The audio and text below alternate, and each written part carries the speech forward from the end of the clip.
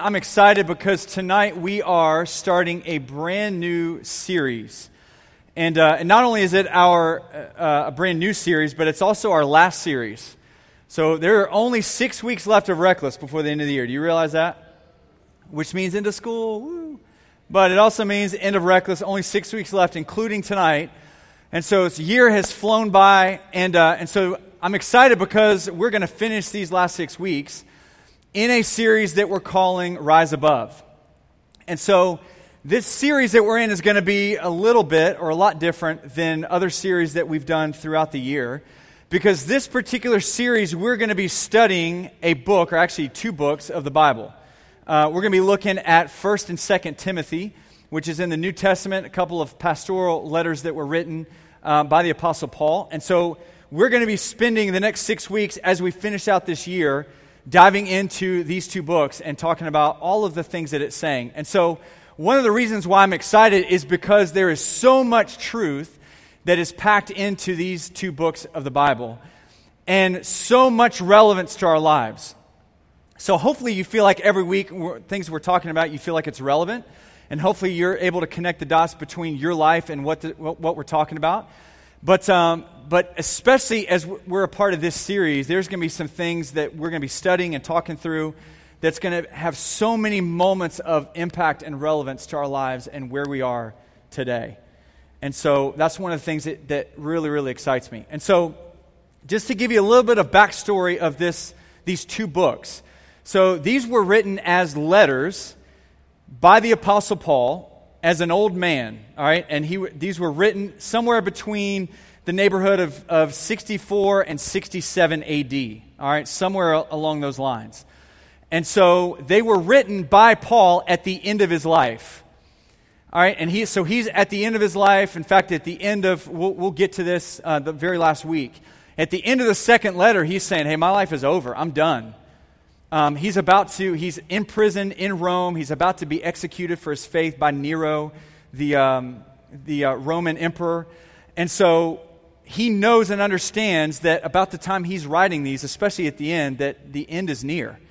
And he's about to be done with his life on this earth. And so he's writing it as an old man who, over the past 30 years, has spent his life serving God and advancing the gospel of Jesus Christ.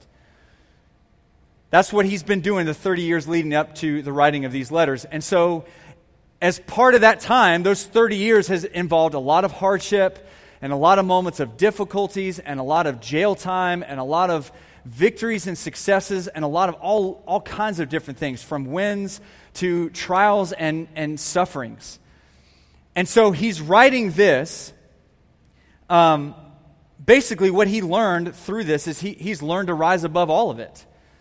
Learned to rise above the challenges of this life and to live out his faith to the best of his ability. And so he's standing at the end of his life, and he's writing these letters saying, hey, I've learned how to rise above all the stuff that you're going to deal with. Now, who he's specifically writing to is a young pastor named Timothy, which is how we get the name Timothy in 1st and 2nd Timothy. So he's writing these letters to a young pastor named Timothy, who in a lot of ways Paul is like his spiritual father.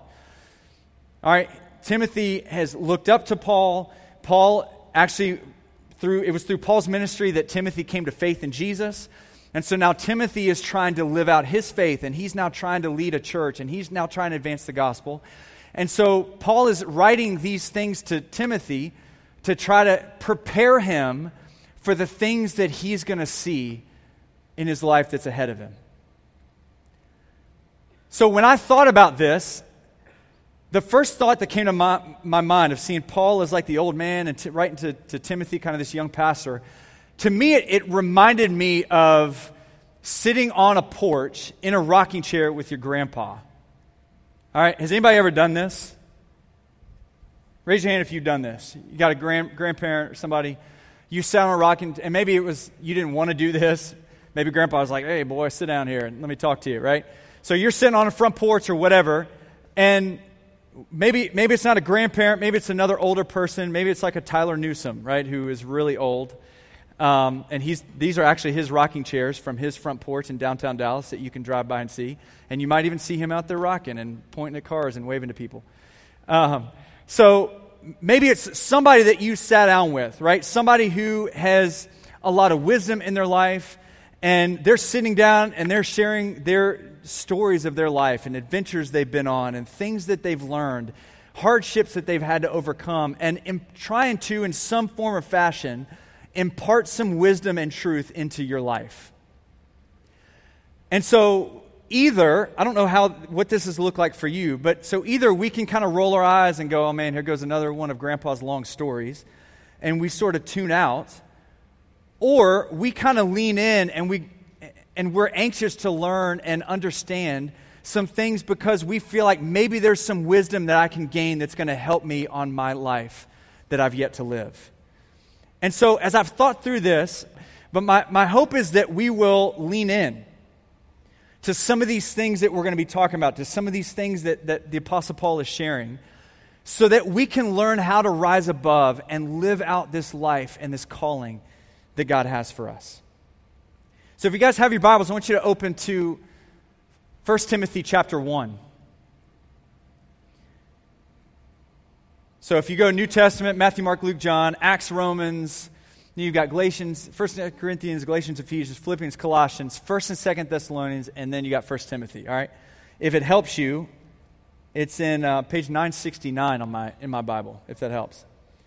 So Paul starts off this letter to Timothy, and he says, hey, this is Paul, and I'm writing to my spiritual son, my son in the faith, Timothy.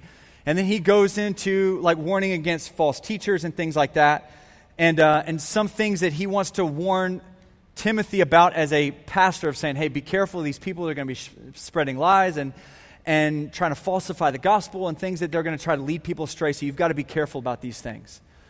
And so then in verse 12, he kind of takes a shift and he goes into the next thing that he's talking about. And this is the first passage that we're going to be looking at tonight. So we're going to look at 1 Timothy 1, verse 12 through 17. And so here's what he says. He says, I thank Christ Jesus our Lord, who has given me strength to do his work. He considered me trustworthy and appointed me to serve him, even though I used to blaspheme the name of Christ. In my insolence or in my rude behavior, my arrogance, I persecuted the church or his people. But God had mercy on me because I did it in ignorance and unbelief. Oh, how generous and gracious our Lord was. He filled me with the faith and love that came from Christ Jesus. Verse 15, he says something I want you to really zone in on. He says, this is a trustworthy saying, and everyone should accept it. Christ Jesus came into the world to save sinners, and I am the worst of them all. Another version may say, I'm the chief of them all, or the chief of sinners. Verse 16, but God had mercy on me, so that Christ Jesus could use me as a prime example of his great patience with even the worst sinners. Then others will realize that they too can believe in him and receive eternal life. And then he finishes this section by saying, all honor and glory to God forever and ever. He is the eternal King, the unseen one who never dies. He alone is God. Amen. So Paul has some really, really powerful things that we're going to talk about over the next few minutes. But before we get into some of the specifics of what he's saying, we've got to understand a little bit of the history of Paul. Okay? So before Paul was Paul, before he was the Apostle Paul writing books in the New Testament, he was Saul, and he was persecuting Christians. So in his early years, he grew up Jewish and was very religious, and in a lot of ways was a lot of the people that went toe-to-toe with Jesus as a Pharisee. And so because of Jesus's message and because of these early Christians and this movement of Christianity that's taken place, Saul is rising up in opposition to this movement. And he starts arresting Christians and even in some cases, having them killed. And he is someone that is a threat to Christianity. He's someone that the early church in a lot of ways had to be careful of, had to watch out for. He was somebody that they had to avoid. In fact, I would imagine that a lot of Christians at that time did, in fact, look at him as the chief of sinners. They're looking at him and warning each other, going, hey, you got to watch out for this guy. He'll have you arrested. He'll have you thrown in jail. He may even have you killed. And so that was Saul's life. That's what he was doing. And he thought that he was in the right of doing that. And so one day, he's riding from one town to the next, and on his way to persecute more Christians at this other town, all of a sudden, Jesus appears to him, this bright light on the road, and he falls down on the ground. The people around him are blinded by this light. And Jesus asks him, Saul, why are you persecuting me?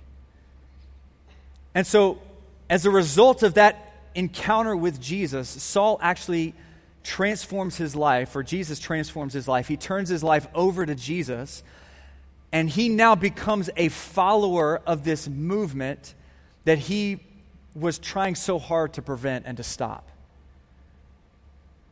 And yet, even after, in those days and even months and however long it took after his conversion, Christians still didn't trust him. Right? I mean, why would they? It took a long period of time for Saul's reputation to be changed to where the early Christians actually began to realize, no, this guy's serious about this conversion that's happened. And he really is who he's now saying he is. Have you ever had a moment where maybe you've made a huge mistake and it costs you a lot, and maybe other people become aware of it, maybe negatively it impacts you and your reputation? Right? So word spreads, news travels fast, and all of a sudden people are aware of this mistake that you've made. And it's really hard for you to get away from that or get out from under that mistake that you've made. You ever been there? And sometimes if we find ourselves in that situation where we make a mistake, we fall short, other people are aware of it, our reputation gets ruined, we lose trust and respect from people that we had it from before, what's the best way to go about repairing that? It really is just to own it, right? We just own that mistake that we've made. Maybe we go back to those people and we say, hey, look, that's not who I want to be. That's not what I want to be known for. And we just own up to that mistake that we've made. If we start getting angry or mad or any of those kind of things because we've lost trust, then that just makes things worse in a lot of cases. I mean, if we want to begin the process of fixing our reputation or changing people's mindset or perception of us or change mistakes that we've made in our past, the best way to go about doing it is to own up to those mistakes, to go to those people even publicly and say, hey, look, I was wrong in that situation. Would you forgive me for doing that? And then just begin that slow process of rebuilding that reputation and who we are. And so that's in a lot of ways what Paul had to do with the early church. But even then, as he's writing this letter, I think as an old man, he's looking back on his life, and he's looking and being reminded all over again of all of those mistakes and failures and shortcomings that he's made as the chief of sinners, and seeing how desperately in need of God's grace he has been. And I think in a lot of ways, he's looking back on his life, and he's seeing the grace of God as that thread throughout his life. And I think he's trying in some ways through this letter to write to Timothy to say, hey, look, there are going to be mistakes that you're going to make in your life, and they may be big. But God's grace is bigger and more powerful than any mistake that you're going to make in your past. Now, in order for us to, I think, really fully grab a hold of that and really experience it, what I think Paul wants us to understand and to value the grace of God. And to when we talk about the grace of God and we think about our life and we go, man, let me tell you all the moments and the times God's grace has blown me away. I think that's the goal in what Paul is wanting for Timothy and what he's wanting for us. But I think there's a couple of things that stand in the way of God's grace really having power in our lives like what it should have. And so here's the first one, I think, that could keep us from the power of God's grace. The first thing is that we don't feel like we need it. Maybe this is that first thing that stands in the way. Now, unless we're super arrogant, only the really arrogant people are going to be like, yeah, I don't really have any mistakes. I don't really have any things I look back on and I regret, or man, I'm actually a really, really good person. Right? I mean, I think most of us can acknowledge, yeah, I've made mistakes. I've fallen short. Man, I've screwed some things up.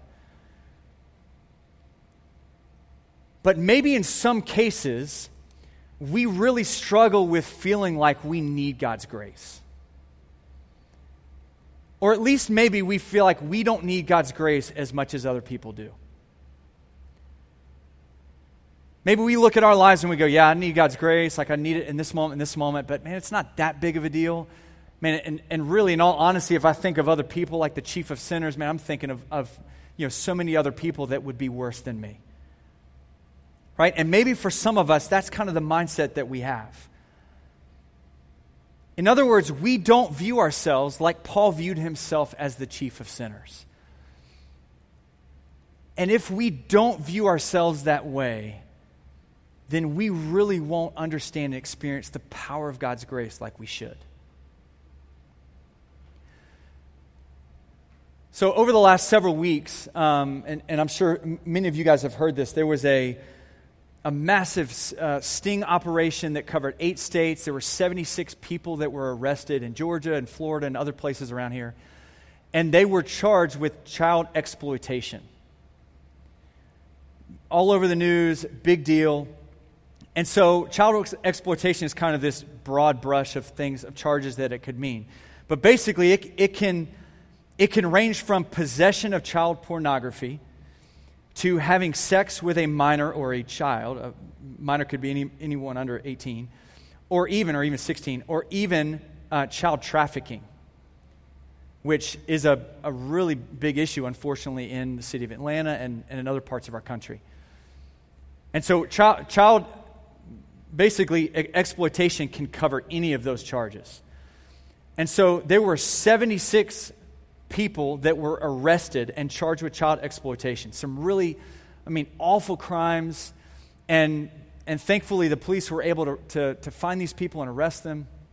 And so, I think all of us hope that, justice is served in that situation and that these people are never able to exploit children in any way like this ever again. Just horrible, horrible situation. And so understandably, this, especially as it involves kids and children, there were a lot of people that were enraged by this. A lot of people upset on social media. A lot of people that were just outraged by these people and what had taken place in our own community and in other communities. And so, and again, I look at it as a dad. I'm like, man, if this were my own kids, I'd be enraged too. I'd be angry and upset. And so, this is just kind of stirred up a lot of anger. And so I saw some social media posts as police were making some of these arrests and just making the public aware of it. And so some of these social media posts, people started commenting their thoughts and opinions about these 76 people that were arrested. And so they made comments and things ranging from, they said, we should hang them all, to let's shoot every last one of them. Somebody said they have no place in our society. They were calling them things like disgusting pigs, perverts, sick, pathetic people. And then one comment I read, the person even said, there is a special place in hell for people like this.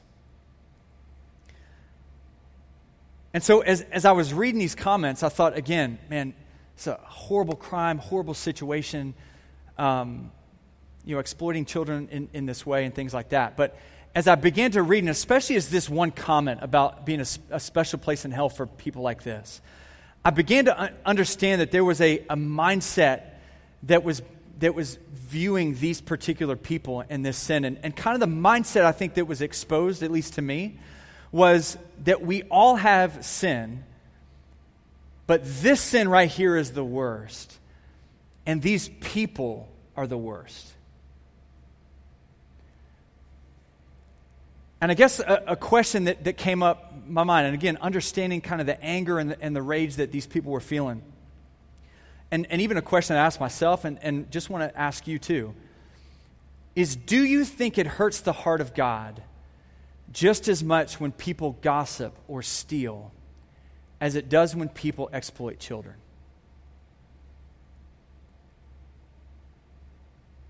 Because the Bible says that every sin hurts the heart of God. That every sin impacts Him, and every sin separates us from Him, and every sin is a big deal to God. What sin would you say in your eyes is the worst? Now just think about that question. I want you to answer that out loud.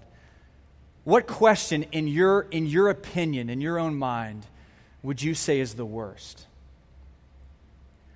What offense, if it took place, to you would be the worst and would almost be to you would be unforgivable?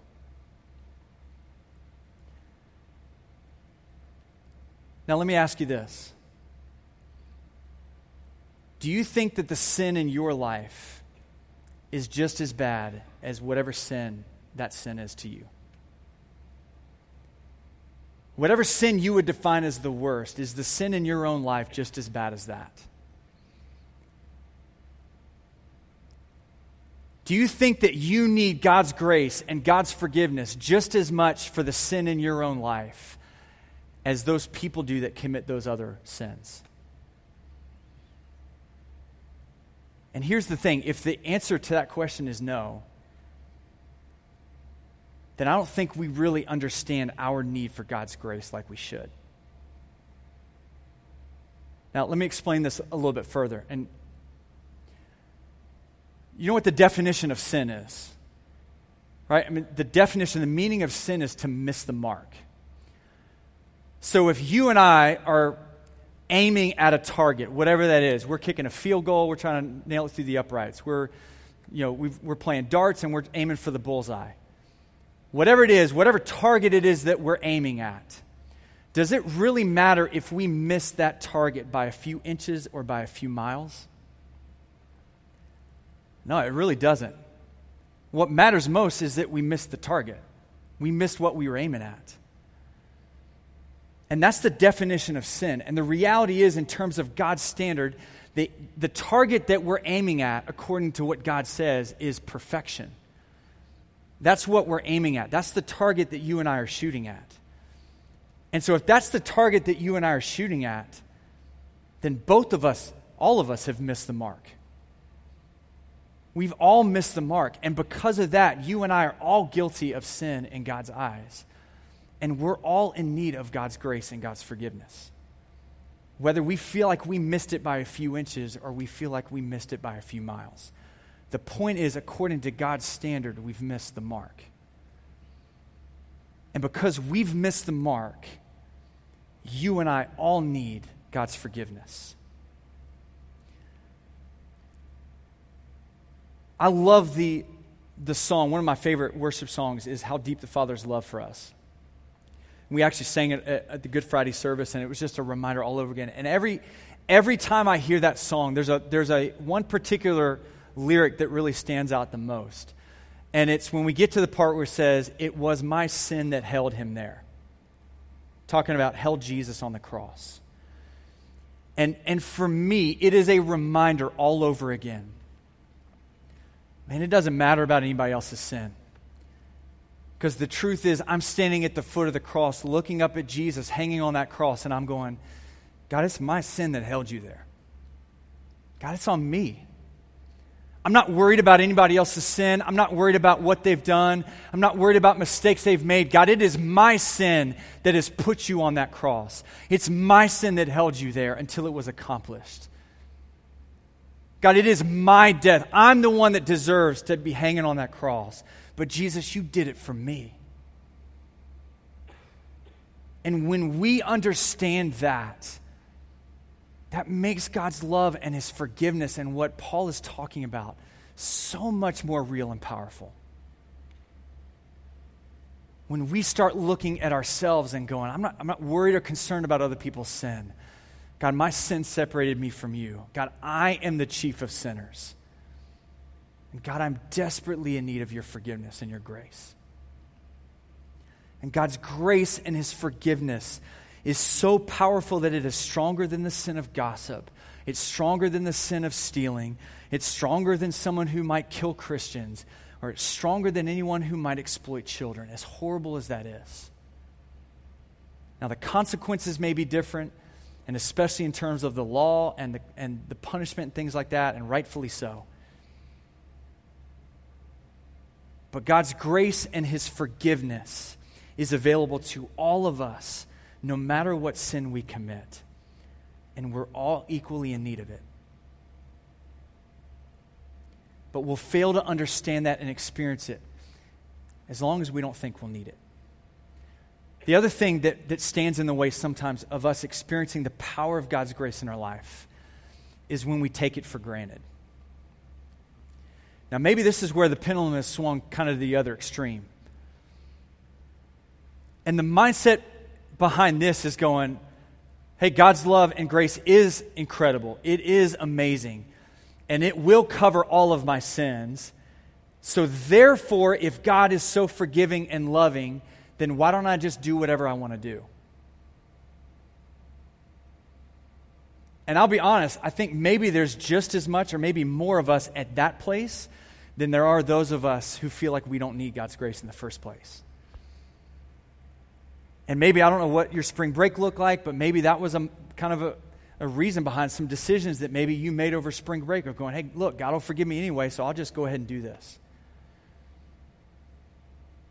If God is loving and God's grace is so big, then I'll just live my life and do my thing, and whenever I need it, I'll just come running back to God and get the forgiveness that He's going to give me anyway. And man, that mindset, and any of us who have that mindset, just reveals how little we understand about the salvation that God has given to us. Because here's the reality for any of us, really for all of us, before any of us put our faith and trust in Jesus as our Savior, we were dead in our sins. In other words, that was our life. We didn't have any choice in that. We lived our life and lived according to our sin nature. We were dead in our sins, and we made sinful decisions. We did everything, whatever else the world did on a daily basis. That's just how we lived our life. And maybe some of us look at that and go, what's wrong with that? That's really true freedom, isn't it?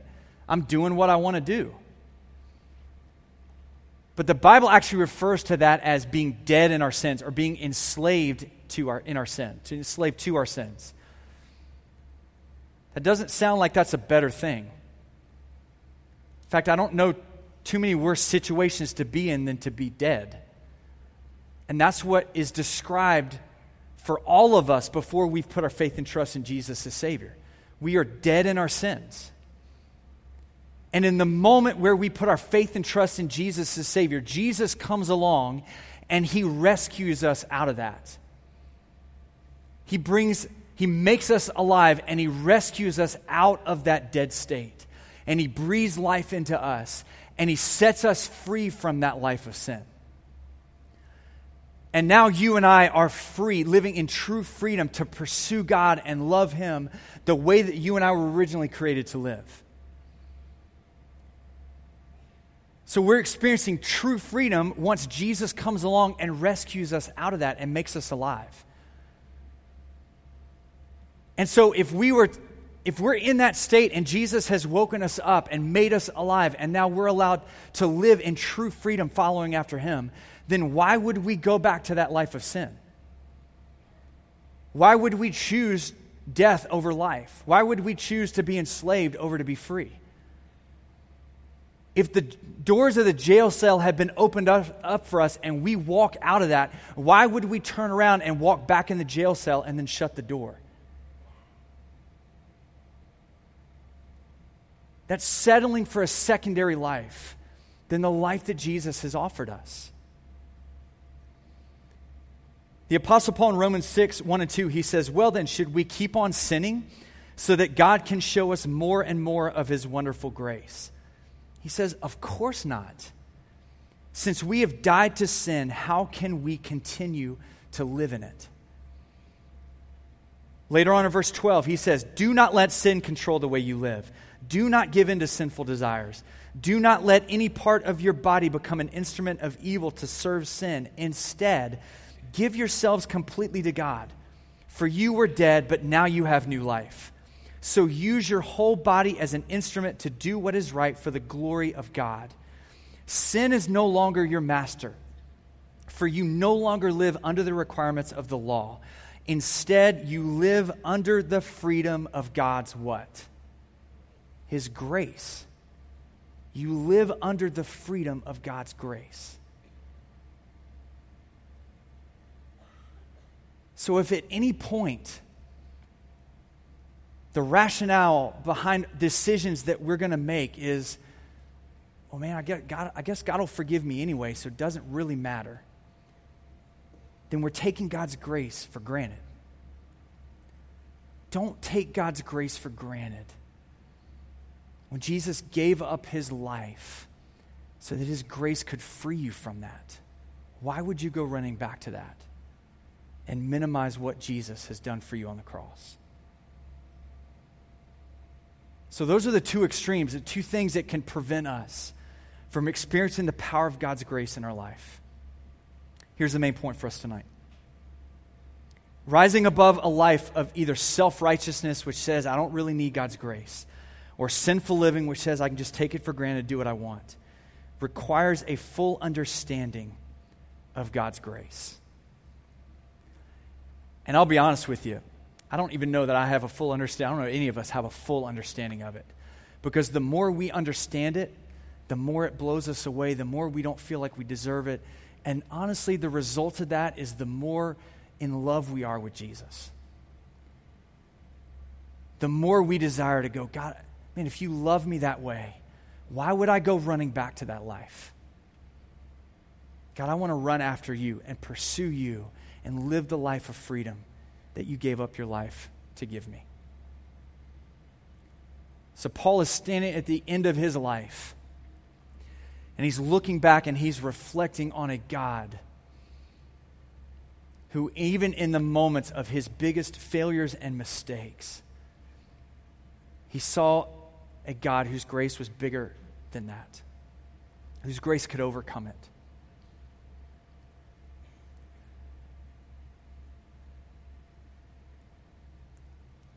As you look about your life today or tonight,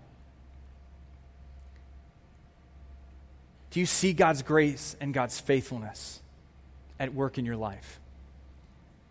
Are you able to see those moments and those situations of going, man, God, I definitely didn't deserve your love in that situation?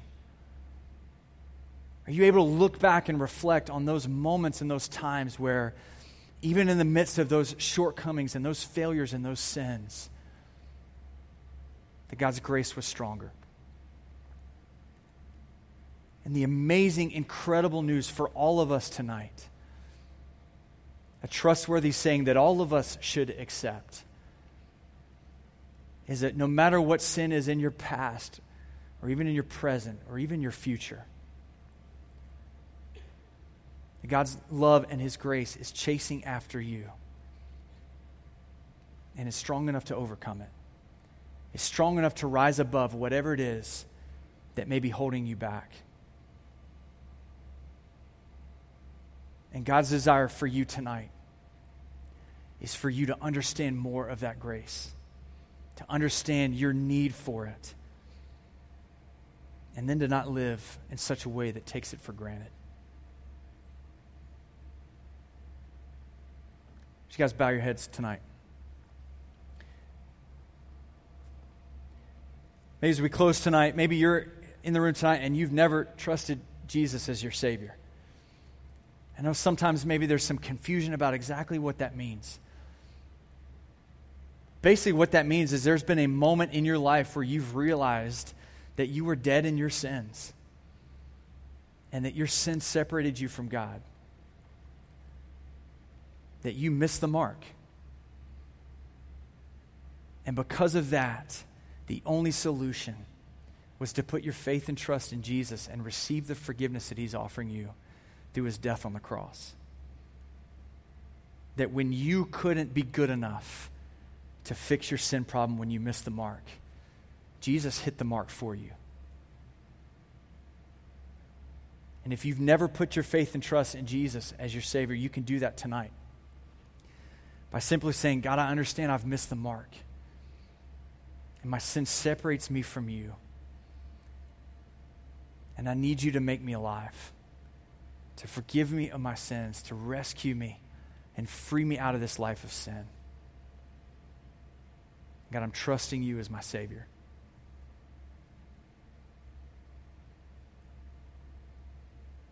Maybe for some of us that have done that, but then we've lived as if we haven't. Yes, God's grace and love will always cover us and be available to us. But let's not take it for granted. Let's not pat ourselves on our back in self-righteousness and feel like we don't actually need it. But every day waking up and going, God, I'm a sinner and I fall short, and I'm thankful for your grace. And God, I need your grace to cover me today as I walk through the day. God, I pray that you would help us to understand more about your grace.